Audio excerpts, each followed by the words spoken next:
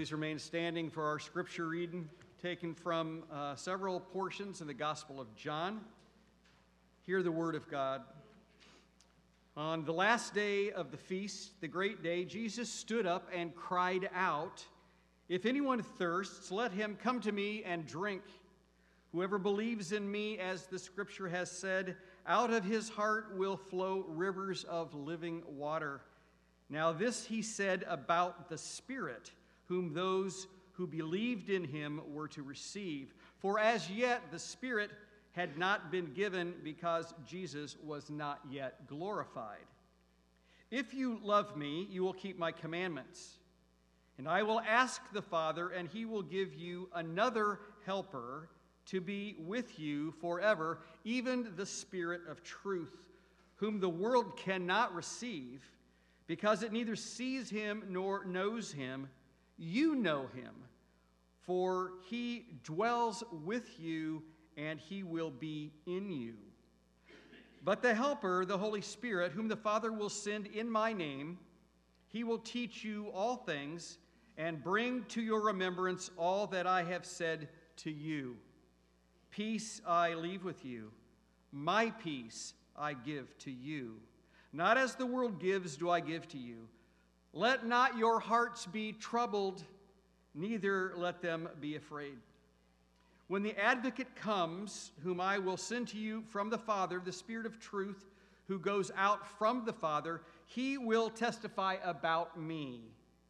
And you also must testify, for you have been with me from the beginning.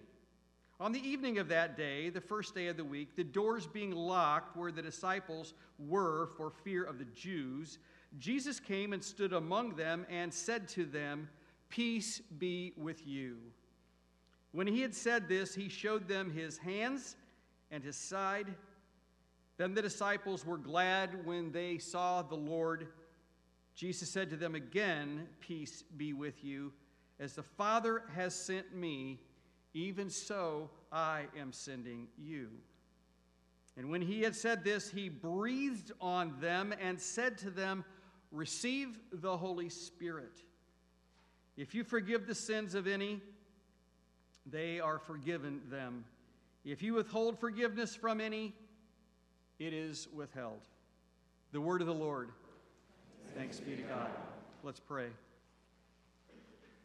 Spirit of truth, we need truth this morning. We need it right now. We believe so many lies and lies that we tell ourselves. Lord, we need to have those things exposed, and your word does that. So, Spirit of truth, come and reveal things to us this morning that we need to know. Lord, be our teacher. It's so easy to be distracted. Lord, would you draw us to yourself this morning and give us hearts of faith.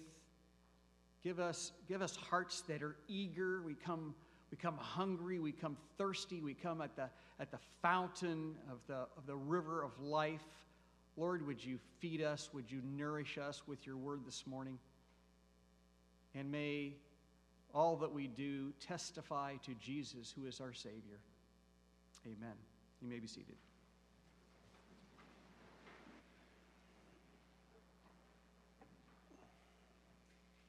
Well, good morning.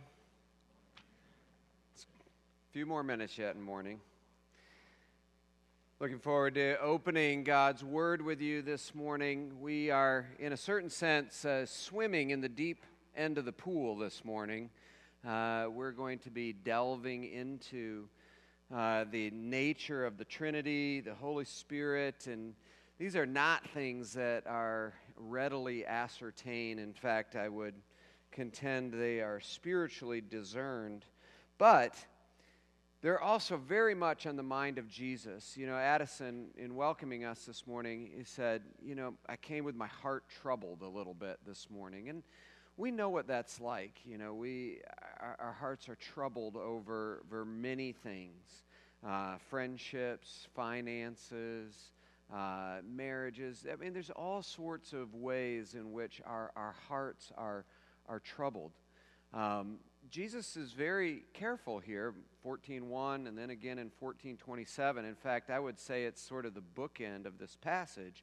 He says, let not your hearts be troubled. And he has two specific reasons why we can have untroubled hearts in the midst of troubled times.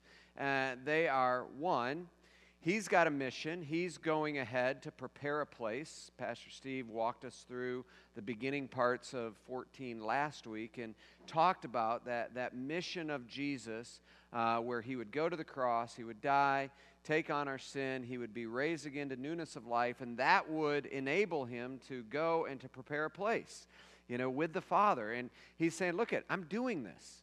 I'm doing this. You may not even fully understand it right now, but I'm doing this. Don't be afraid. Let not your hearts be troubled. And that comes to us, not that he's doing it, but he's done it.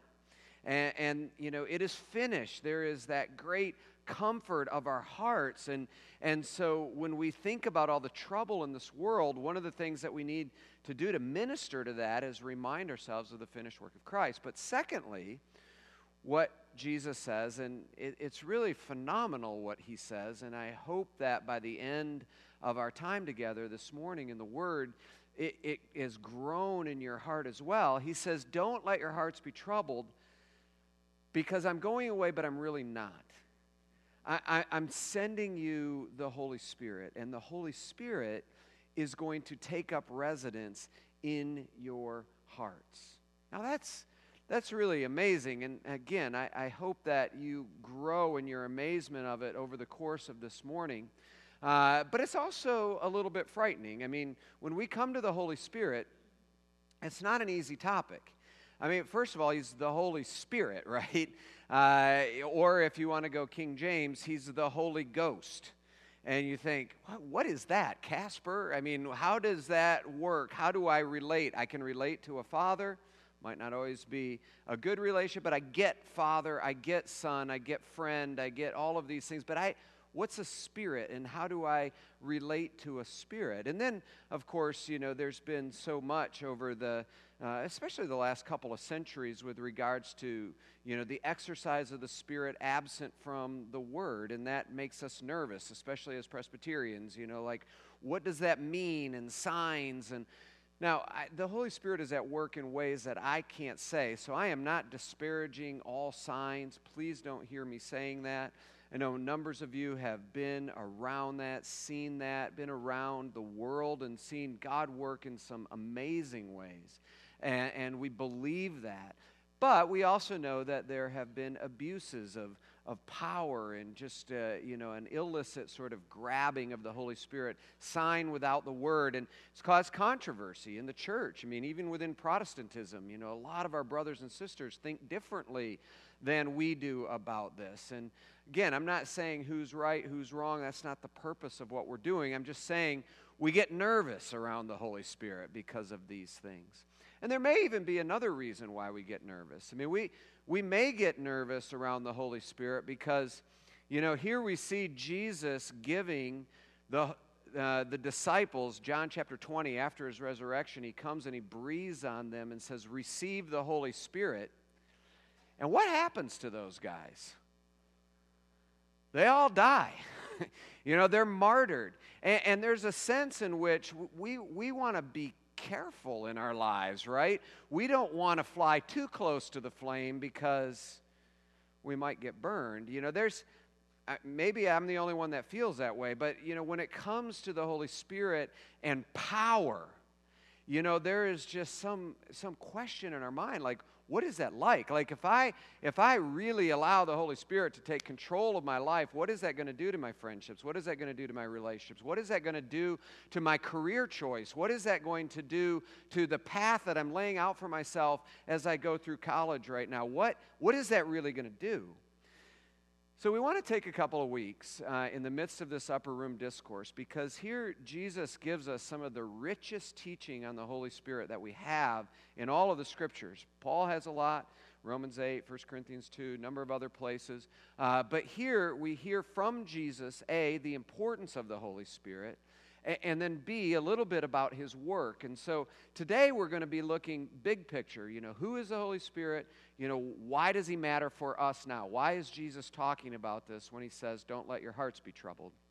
Next week, Pastor Steve is going to be looking at the Spirit's role in convicting and converting, sort of that sanctifying, making holy work of the Spirit. We see it in chapter 16, verse 8.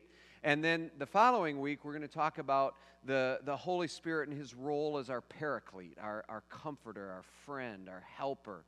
So that's our path for the next 3 weeks. We're sort of doing a mini-series within this upper room discourse, trying to think clearly, trying to apprehend at the heart level a little bit of the ministry of the Holy Spirit. I've mentioned before, and some of you know, we're Presbyterians, right? And so the joke is the frozen chosen, not all that Holy Spirit infiltrated.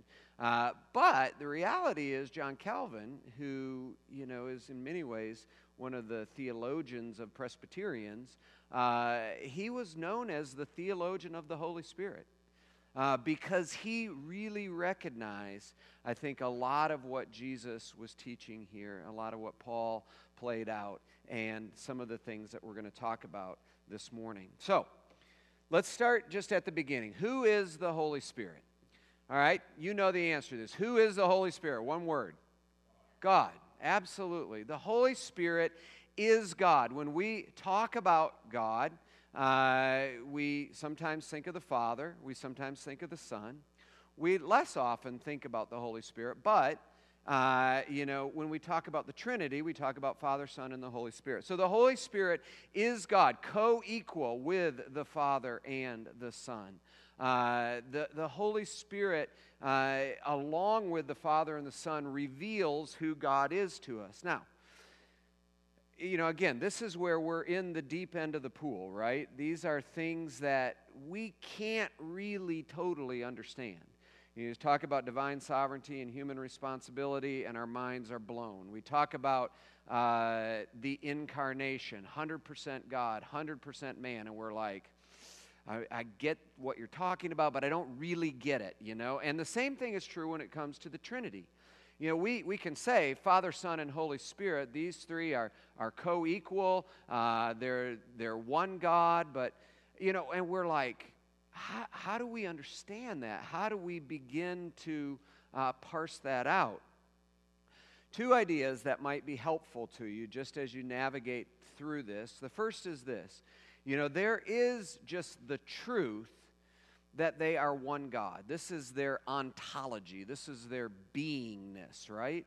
So they are one. There is, when we worship one, we worship the other. All three of them are deserving of our worship. So there is the ontology, their beingness. They are one. But then there is also what we call the economy. So the way that they are revealed to us, the way that we understand them, sort of the roles that they play in our lives. So the Father we often talk about as the creator or the source, right? The Son we talk about as the one who redeems and enacts the Father's will, carries out his plan. And then the Holy Spirit we talk about the one as the one who connects us, who applies the finished work of Christ in our lives. So that doesn't mean there's three different people doing three different jobs, but that's just kind of how we talk about those things, and we see that. But we got to be careful because we recognize that the Son was involved in creation, and we recognize that the Spirit was hovering over the face of the deep. So we can't push the economy too far. But it is also helpful for us to get our minds around a little bit of the Spirit. Jesus was always thinking of the Spirit, especially in John. If you trace through the book of John and just go chapter by chapter, almost every chapter you see some mention of the Holy Spirit. chapter 1, you see the baptism. Chapter 3, you got the interview with Nicodemus, and he's talking about the Holy Spirit's role in the new birth, regeneration of people. Chapter 4, we worship in spirit and truth. Chapter 6, chapter 7, the passage that we read, that the great day of the feast, the Spirit will inhabit the believers. Chapter 13 to 17, this upper room discourse is just replete, pregnant with all kinds of Spirit references. And then in chapter 20, as Jesus really sends out the disciples after his finished work, again, the emphasis is on the Spirit. I give you the Spirit, and he breathes on them, and they receive the Holy Spirit. So it's all throughout the book of John. And one of the things that John does in reporting the story is he helps us understand that the Spirit is God. So we've already made that claim. Let me just back it up a little bit with some scripture. One of the things that John is anxious to point out is that Jesus is God. So throughout the book of John, it's hard to read the book of John without coming away with the idea that Jesus is making claims to be God. Now, what you decide to do with that is up to you. You can decide that Jesus is telling the truth, that he is actually the Lord, or you can decide that Jesus is deluded about who he is, and so he's crazy or he's a lunatic, or you can decide that Jesus is a liar. But there's really no middle ground on that. Jesus can't be simply a good teacher. Jesus can't be simply a good guy. He's making absolute claims about who he is as God. I am Yahweh. He's making those claims. And it's interesting that the things that Jesus claims for himself, things like he came to the world, he came from the Father, he was given by the Father, sent from the Father, that he is truth, that he is holy, all of those exact same things. And those are things that we look at and we say, yes, Jesus inhabits this. We believe that he is Lord. All of those same things are said about the Holy Spirit. He comes to the world. He comes from the Father. He is given by the Father. He is sent from the Father. He is said to be the Spirit of truth, and he is the Holy Spirit. All of the same things that are said about Jesus are said about the Holy Spirit. And of course, that's true. Why? Because, as we've said, he is God. The three are one. So, I've spent a little bit of time here, but it's really important that we recognize that the Holy Spirit is God. Here's the way the Nicene Creed puts it. We believe in the Holy Spirit, the Lord, the giver of life. And incidentally, the Nicene Creed is an ancient creed that expresses the faith of believers, representative down through the ages. We believe that the Holy Spirit, the Lord, the giver of life, he proceeds from the Father and the Son, and with the Father and the Son is worshiped and glorified. Now, let's just pause for a minute and think, how often do you think about that? I mean, we think about the Father, we think about the Son. How often are our hearts drawn to think about the Holy Spirit, to pray to the Spirit? And to ask the Spirit to inhabit our daily lives. Whether we're sitting down to read the Scriptures, the Spirit who inspired the Scriptures also illumines the Scriptures for us. When we're dealing with our coworkers or we're dealing with family members, just a very present work of the Spirit as God. There is a real invitation there in our lives to lean into that. Now, I grant you, there are things here that are difficult to understand. John Owen, who is a theologian and somebody who's thought a lot about communion with the triune God, he says when it comes to these things, the Spirit, the Father, the Son proceeding, receiving substance and personality, he says, I hesitate to talk about these things because it is the business of another nature than I now have in hand. He says, when we're talking about this stuff, we stumble over it because we're not of that stuff. We are creatures, not the Creator. And so to understand, to get our minds around it. But I'll posit this for you and see if it's true for you or not. You know, for me, that's really encouraging. You know, when I think that I can't get my mind around the Trinity and the Holy Spirit, there is a sense of encouragement here because I want a God that is bigger than me. You know, I want a God that has some mystery. I want a God that I can't understand, because if I just simply have a God that I can box up, you know, and sort of say, okay, here, shove it in my pocket, then I'm God, right? You know, I've got the understanding, and there's something about, you know, coming up against something that is in a way impenetrable that is comforting to us as we look for answers in a universe, you know, that we don't always find from a human perspective. But we know that they're out there because there are things that we don't understand. Does that make any sense to you at all? Maybe it makes some sense to me. So, God, Holy Spirit, who is He? He is God. Now, where can we find Him? This is the other thing that Jesus is saying. And He's very clear here. So the answer is what? Where can we find the Holy Spirit? Yeah, in us. Dore says right here, in us, in believers. If you are a believer, you have the Holy Spirit in you. So a passage that we did not read today, but we've referred to before, John 16:7.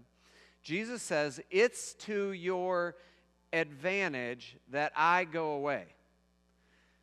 Now again, he means by that I go away to death, that I go away from this world, from, you know, the physical presence of Jesus. He says it's to your advantage. And part of why he says that is just how he goes on to say, he says, if I do not go away, the Holy Spirit will not come. But if I do go away, then the Holy Spirit will come and will take up residence in you. And so we see that in John 14, verse 17, the passage that we did see earlier today.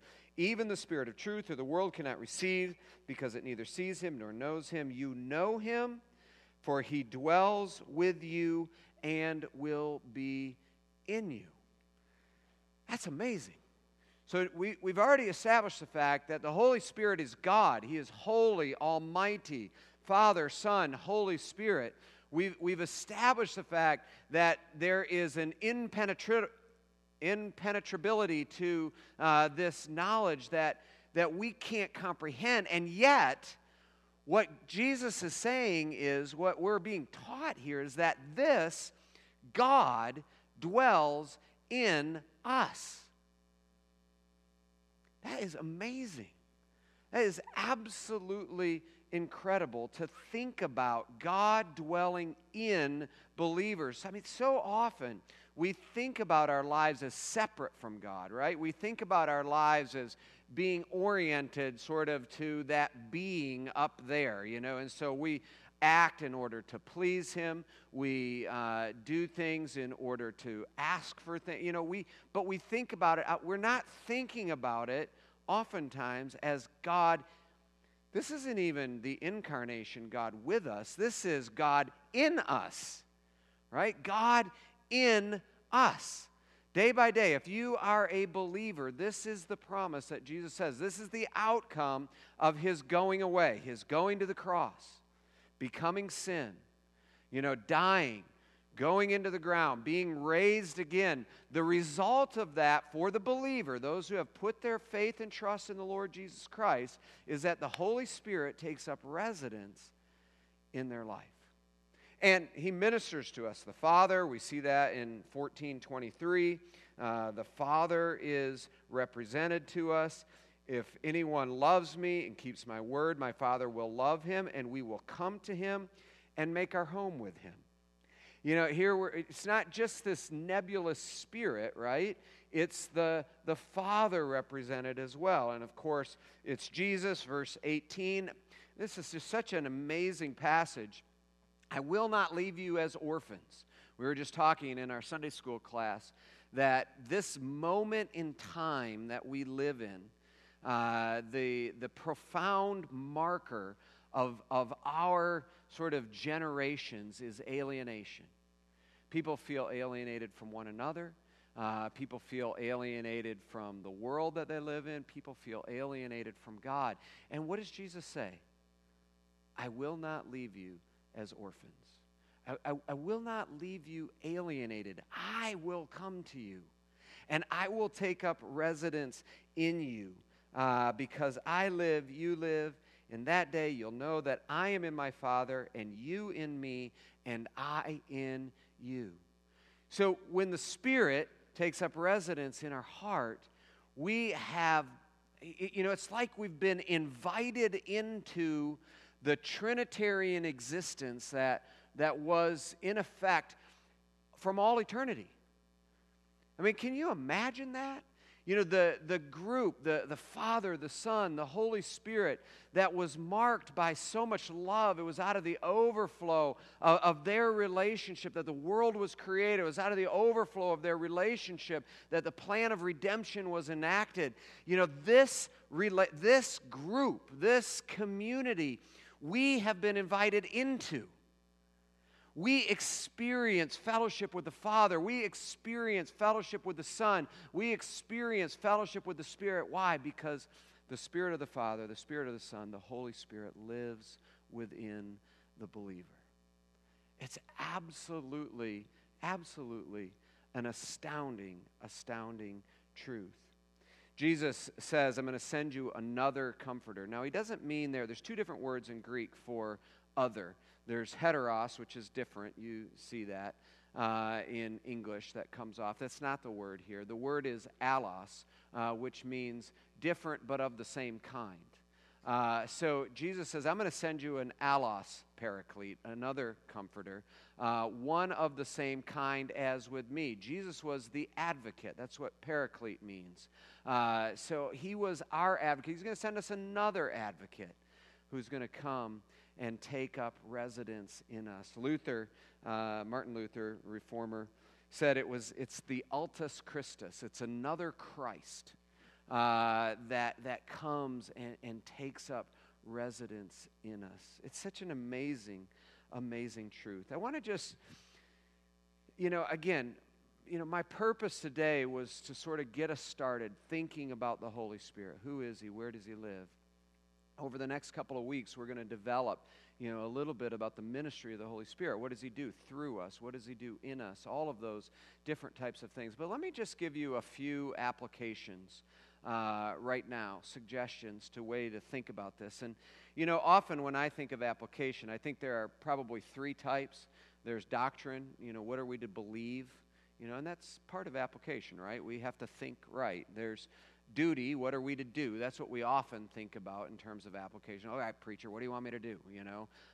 So there's doctrine, there's duty, and then there's also delight. And I think that, God, He's our friend. He comes to us and He wants to warm our hearts.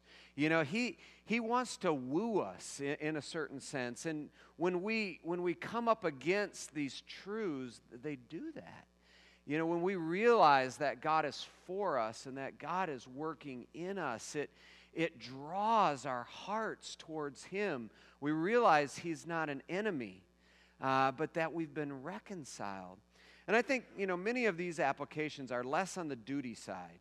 They're more on, okay, believing this, how do we think about this? And how does it woo our hearts? So let me give you a couple. Two of them are a little bit shorter. The first one's a little bit longer, okay? The first application is just this.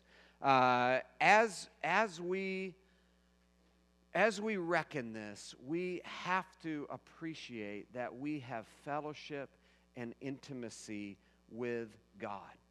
It's one of the major things that we've been talking about here in a way that goes beyond anything. I mean, I love my wife, and we have great intimacy. We are one flesh, but she doesn't live in me, right? in the same way that we're talking about the Holy Spirit. I don't live in her, from which she's probably grateful. But we don't have, this is a whole different level of intimacy, and this is what we have with the triune God. So think about that. Think about that in terms of alienation. We've talked about that. Loneliness. How many of us are lonely? There is a pervasive loneliness in our culture. And we feel it whether we're college students, whether we're middle-aged adults, or how about elderly? If you are in that phase, do you ever feel lonely? Of course we do. But what the Spirit is coming to us and is reminding us, I'm with you. I will never leave you or forsake you. Your friends leave, sometimes willingly, sometimes unwillingly. Death, your family leads. But I will never leave you or forsake you. John Owen, again, talking about the fellowship with the Holy Spirit. He says, I deny that the Holy Spirit ever absolutely or universally would leave a believing soul without consolation. We ourselves can be darkened, clouded. We can even harden ourselves to the ministry of the Holy Spirit and refuse comfort. But we can actually find no comfort or feel no comfort. But radically, what he says, the believing heart must know that they have a foundation of consolation that will in due time be drawn forth. So application number one, you have fellowship with the living God. You have a foundation of consolation that can never leave you. It is always there if you are in Christ, if you believe in Him, submitted your life to Him. All right? Number two, and this is the most dutiful of the applications, and it's probably one of the more challenging. Think about that. The Trinity that we talked about. Think about, the Trinity, which is in one sense exclusive, right? Father, Son, Holy Spirit. There's no fourth member of the Trinity. But they have found a way to be inclusive. And I use that term intentionally. I know that's got all kinds of political baggage to it. But I want to redeem the term, right? We have been included in the fellowship of the Trinity. This is the most exclusive group. This group had a right to be exclusive. There is no other God. But they have opened up and they have included rebels like us, people who were alienated from God, from ourselves, from the creation, from one another. We were alienated at every level, and they have included us in that fellowship. So, application. What does that mean for us in our groups, right? In our family structures? How do we follow the model of the Trinity? And become inclusive in our family structures. How do we do that as a church? Churches can sometimes become exclusive, right? 60% of people, roughly, in Grand Rapids are unaffiliated with a church. Do they feel welcome coming in here? Or do they feel excluded because they don't belong? Again, I'm not providing the answers to these questions. I'm raising the questions, and we need to wrestle with this. When we see the Trinity, who had the ultimate right to exclusivity, finding a way to be inclusive, that challenges me. That says, okay, how does my life need to look? In my family, in my church, in my neighborhood community, in my friend group, in my book clubs, whatever it might be, in your hunting club, whatever the thing is, how do we follow the pattern that the Trinity lays before us? Now, shortly, the Trinity gives us illumination. We're going to look a lot at this in 2 weeks as we look at how the Spirit teaches us and leads us.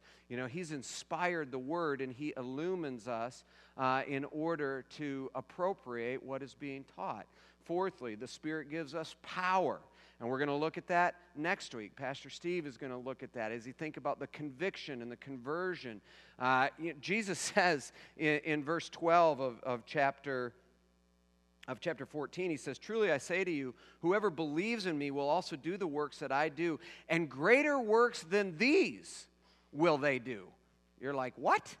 How are we going to do greater works than Jesus? And so much of it is tied up with the ministry of the Holy Spirit that is going out through us to convince and convert the world the truth of the gospel. That we are alienated from God, but that there is friendship with the living God through the finished work of Christ. And there's a power there, and we want to dive into that and understand that. But the last thing I want to just give you this morning, just think about, is peace. It's throughout the description of the Holy Spirit. You saw in verse 27 of chapter 14, "Peace I leave with you, my peace I give to you. Not as the world gives do I give you. Let not your hearts be troubled, neither let them be afraid." And then again in chapter 20, after he has died, after he has come back, the disciples are still troubled, still wondering what's going on. And Jesus comes and stands among them and he says, "Peace be with you." And then again in verse 21, he says, "Peace be with you. As the Father has sent me, so I am sending you." And when he had said this, he breathed on them and said, "Receive the Holy Spirit." Shalom. It's more than just the absence of conflict, right? It is the wholehearted putting together back of all of the alienation. Ourself to God, ourself to ourself to people around us, ourself to the creation, all of these levels in which we're alienated from God and what he has made. He says, I am putting it back together. I am rewebbing it into shalom. And this is the invitation. And it really is an invitation. I don't know where you are in your relationship with God. Everybody, I've said before, is related to God somehow. You may be, far away with your back turned, trying to get as far away from God as possible, but you are related to God. You're in relation to God. The invitation here for college students, all of us, the invitation is peace. And it's such an attractive invitation because we so desire peace. There's a guy, there's lots of guys actually, but there's a guy. His name's Kevin Chandler. He is a man with a spinal muscular atrophy. And he's at alienation with the world, with his body. He's wanted to get around and to see the world. He's wanted to see Europe, wanted to see China. But he can't because he's in a wheelchair. And he can't get around, and, those old castles weren't ADA, and, it's difficult to get up into the mountains and to see the vistas, get on the Great Wall of China, all of these different things. You can't do that when you're in a wheelchair. But Kevin has a group of friends, and they have made a pact, and they've actually made a foundation that says, "We carry Kevin." And they developed a backpack, and they were able to take this adult man all throughout the world. They were letting this person who otherwise would have been unable to soar, to get up on, in these castles, to scale this mountain, to see this vista. And it's just really an incredible story. It's an incredible story of the rewebbing of shalom. Places where you can't go, you're now going. Friends that you ordinarily would be alienated from, now you're coming around on their back. You're knowing an intimacy with them that you wouldn't otherwise know. The important thing about stories, though, is to find our place. And in this story, we're not the friends. We're the ones that need help. We're the ones that are disabled. And it's the Holy Spirit that gives us the ability. He comes and he takes up residence and he carries us. He helps us soar. We can go to places, we can see things, we know intimacy and friendship that we never would know apart from Him. He is our Paraclete, the one who comes alongside. He helps us in all that we do. Praise be to God, for He has given us another Comforter. Let not your hearts be troubled. Let's pray. Lord, we thank you for this word, for how it comes to us and the ways that it both invites and challenges us. We pray that you would meet us, not only through this word, but now through this table. As we come to the table that you have set, the table that you, Holy Spirit, proceed over in such a very real way, we ask that you would give us eyes to see and a faith to latch on to and understand the great truths that you are teaching us. We pray this all in Jesus' name. Amen.